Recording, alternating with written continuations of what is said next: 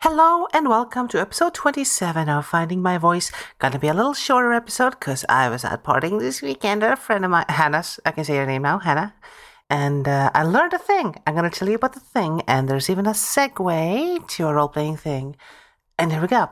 You see, I went to this party that Hannah threw. You know, the first person I ever came out to.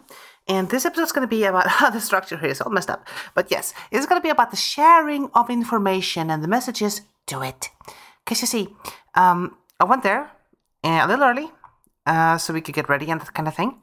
And the thing with, because I came out very late, but I've always been known who I am, as you know, as a trans person. And I missed out on a lot of conditioning that I wish I had. I mean, obviously, like, femininity isn't something you have to have as either a cis woman or a trans woman, but for me, it feels at home. So I would like to be good at things that I just was never taught. And one of the things is my hair. I like my hair, but I can never get it to behave. It's always just really, really frizzy. I do my best. I read up on it, and I've seen other trans women the same, like, I missed out on all this conditioning. I don't know how to fix my hair.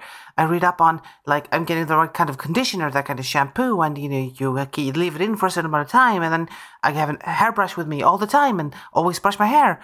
My mother always told me, always brush your hair, even before she knew I was trans. And, like, I can brush it, and it's fine for a few minutes, and it's frizzy again, like super frizzy, and it just started to feel like, all right, I'm just doomed to look like a frizzball, you know? Frizzball. Is that a word? Okay, it is now. And I think for a lot of trans women, it is like this. But at Hannah's place, she said, darling, we gotta do something about your hair. And I'm like, yeah, but what? Like, nothing works. And she pulls me into her bathroom and takes this bottle of agave oil. And first of all, she says, honey, don't brush your hair. I'm like, what? No, that's how you like straighten your hair. You know, you brush it. That's how it works. No, but you have wavy hair like I do. I learned this late too. I was teased for being frizzy. But when you have wavy hair, don't brush it. Only brush your hair when it's wet. And no one ever said that to me before. Like, I always thought, like, if I don't brush my hair, I'm being lazy and I'm doing it wrong. But no, don't brush your hair. And then she ran her fingers through my hair with that oil on it. Just a few seconds, and bam, the frizz was gone. My hair fell into place, and it was incredible. It was beautiful. And I just, wait, what just happened? Did you just perform a spell? Because that's what it seemed like. It was my regular frizz in the mirror, and then her fingers, and boom, perfect hair. Like, wow. And then she took out this the spray of salt water, and she was like, all right, and now we're going to give you the beach look. I'm like, what? Beach look? What? And she sprayed my hair with salt water, and it put some frizz back, but a different kind of frizz, a more, like, airy, kind of nice frizz. And, like, don't brush your hair. Easy. Put some of that oil in your hair. Boom, you're done. And then if you want some extra frizz, that's good, like, good frizz, a little salt water. It took seconds. It literally took seconds to get over a problem I've had for years and just struggled with and then gave up with. It was so easy. And wow, thank you, Hannah. My gosh, you have changed my life. Well, you already have it in a lot of ways, but this was such an easy little tiny bit of information that was denied to me, and now I have it, and it's wonderful. Like, what? How could I have been told this sooner? So trans women out there, if your hair is wavy, well, everyone out there, if your hair is wavy, do not brush your hair. Easy rule. How come nobody knows it? My mother did not know this. She said, oh, your hair is frizzy. Brush it. Basically meant I had to brush my hair every second for it to not be frizzy, because it got frizzy again after a minute. All right. That was the lesson about hair. Wavy hair, don't brush. Put some hair oil in, and then if you want a little bit of sexy frizz, salt water spray. Boof, done. So nice. I am so happy about that. But it is funny that such an easy bit of information was like a national secret. Why? I don't get it. Right, segue that to role-playing games. Oh, and there as well. Communicate things. This is going to be a slightly different point, and it's a weird segue in some ways, but I do think this is an important thing, because this tends to happen when I play. The way I play, I like to go into character, and I don't metagame, and I don't say it as like just a point of pride. I know some aspects of metagaming is fine. Sometimes you need metagaming for certain things.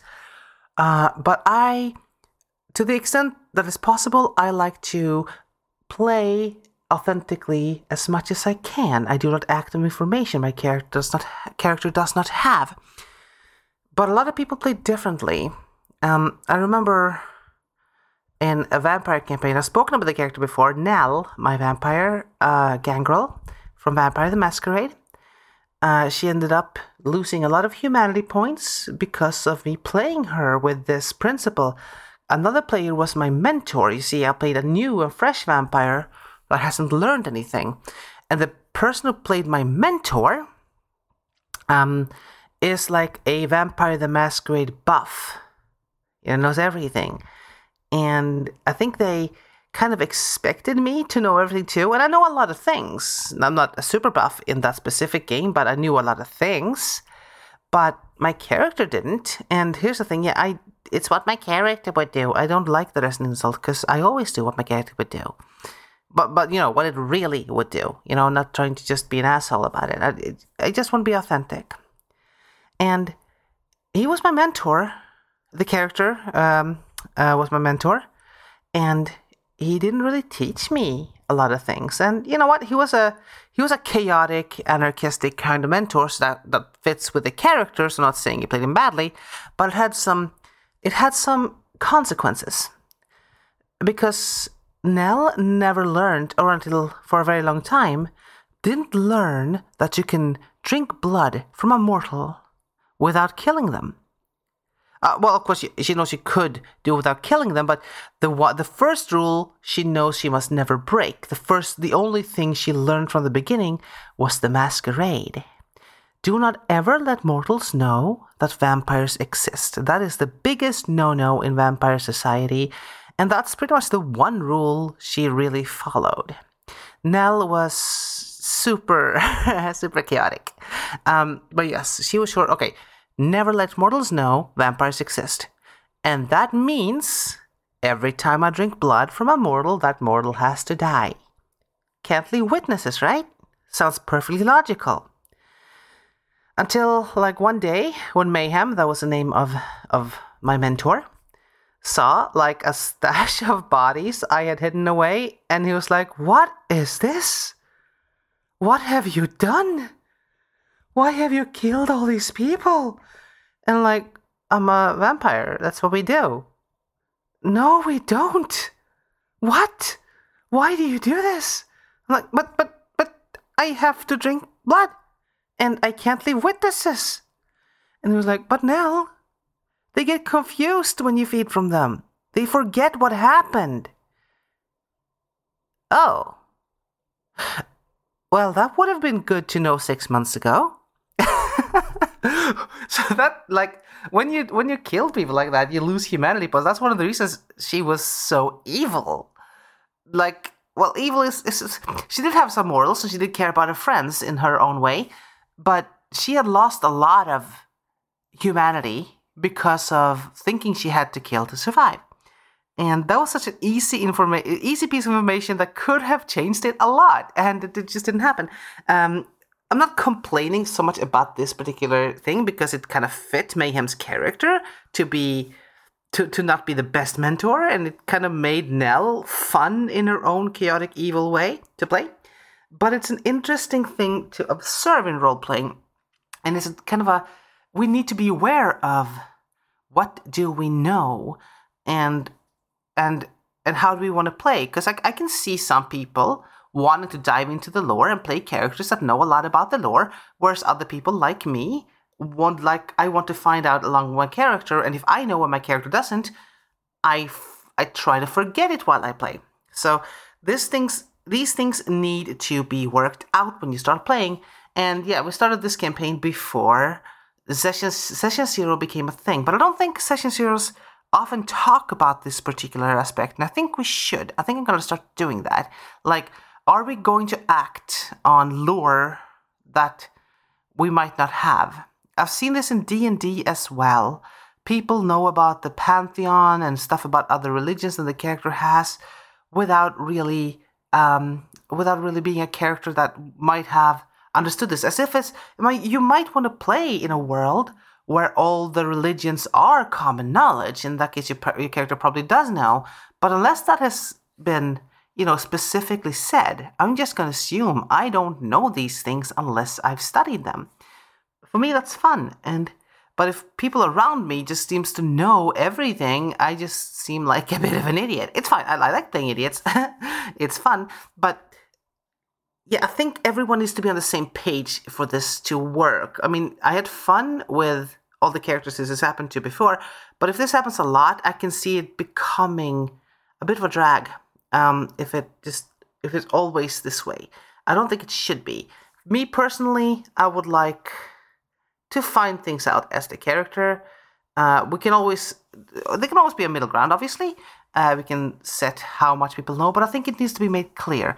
It's an aspect of a Session Zero I haven't seen done a lot, but my suggestion to myself as well, I'm just kind of figuring it as I'm talking now, is to talk about how much of the lore do we actually know, and how much do we need to, in character, find out before we can act on it.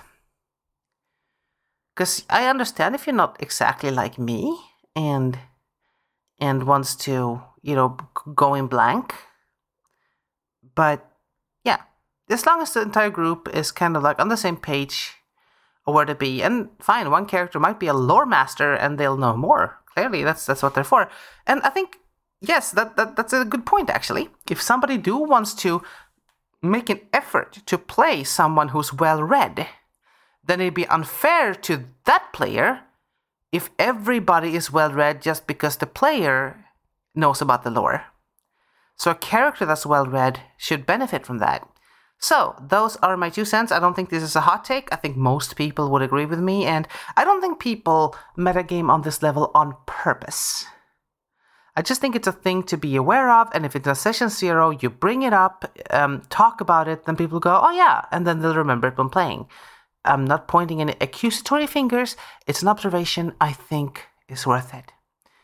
So, what do you think? Was this like a good segue, talking about finding about how to make my hair less frizzy, and then just leading it to sharing information? I think it was good. I think it works.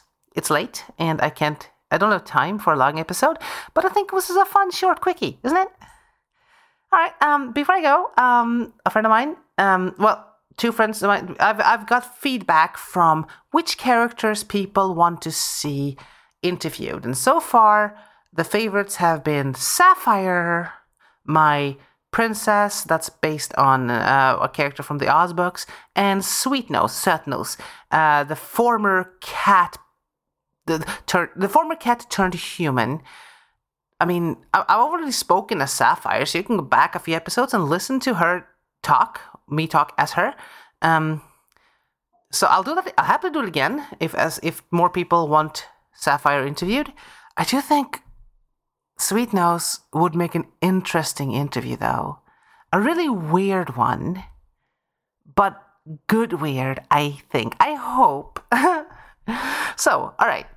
I'm gonna go to bed as soon as I've uploaded this, and some feedback now. I really want to make one of these interviews happen, so please tell me who should be interviewed. Which of my characters should be interviewed?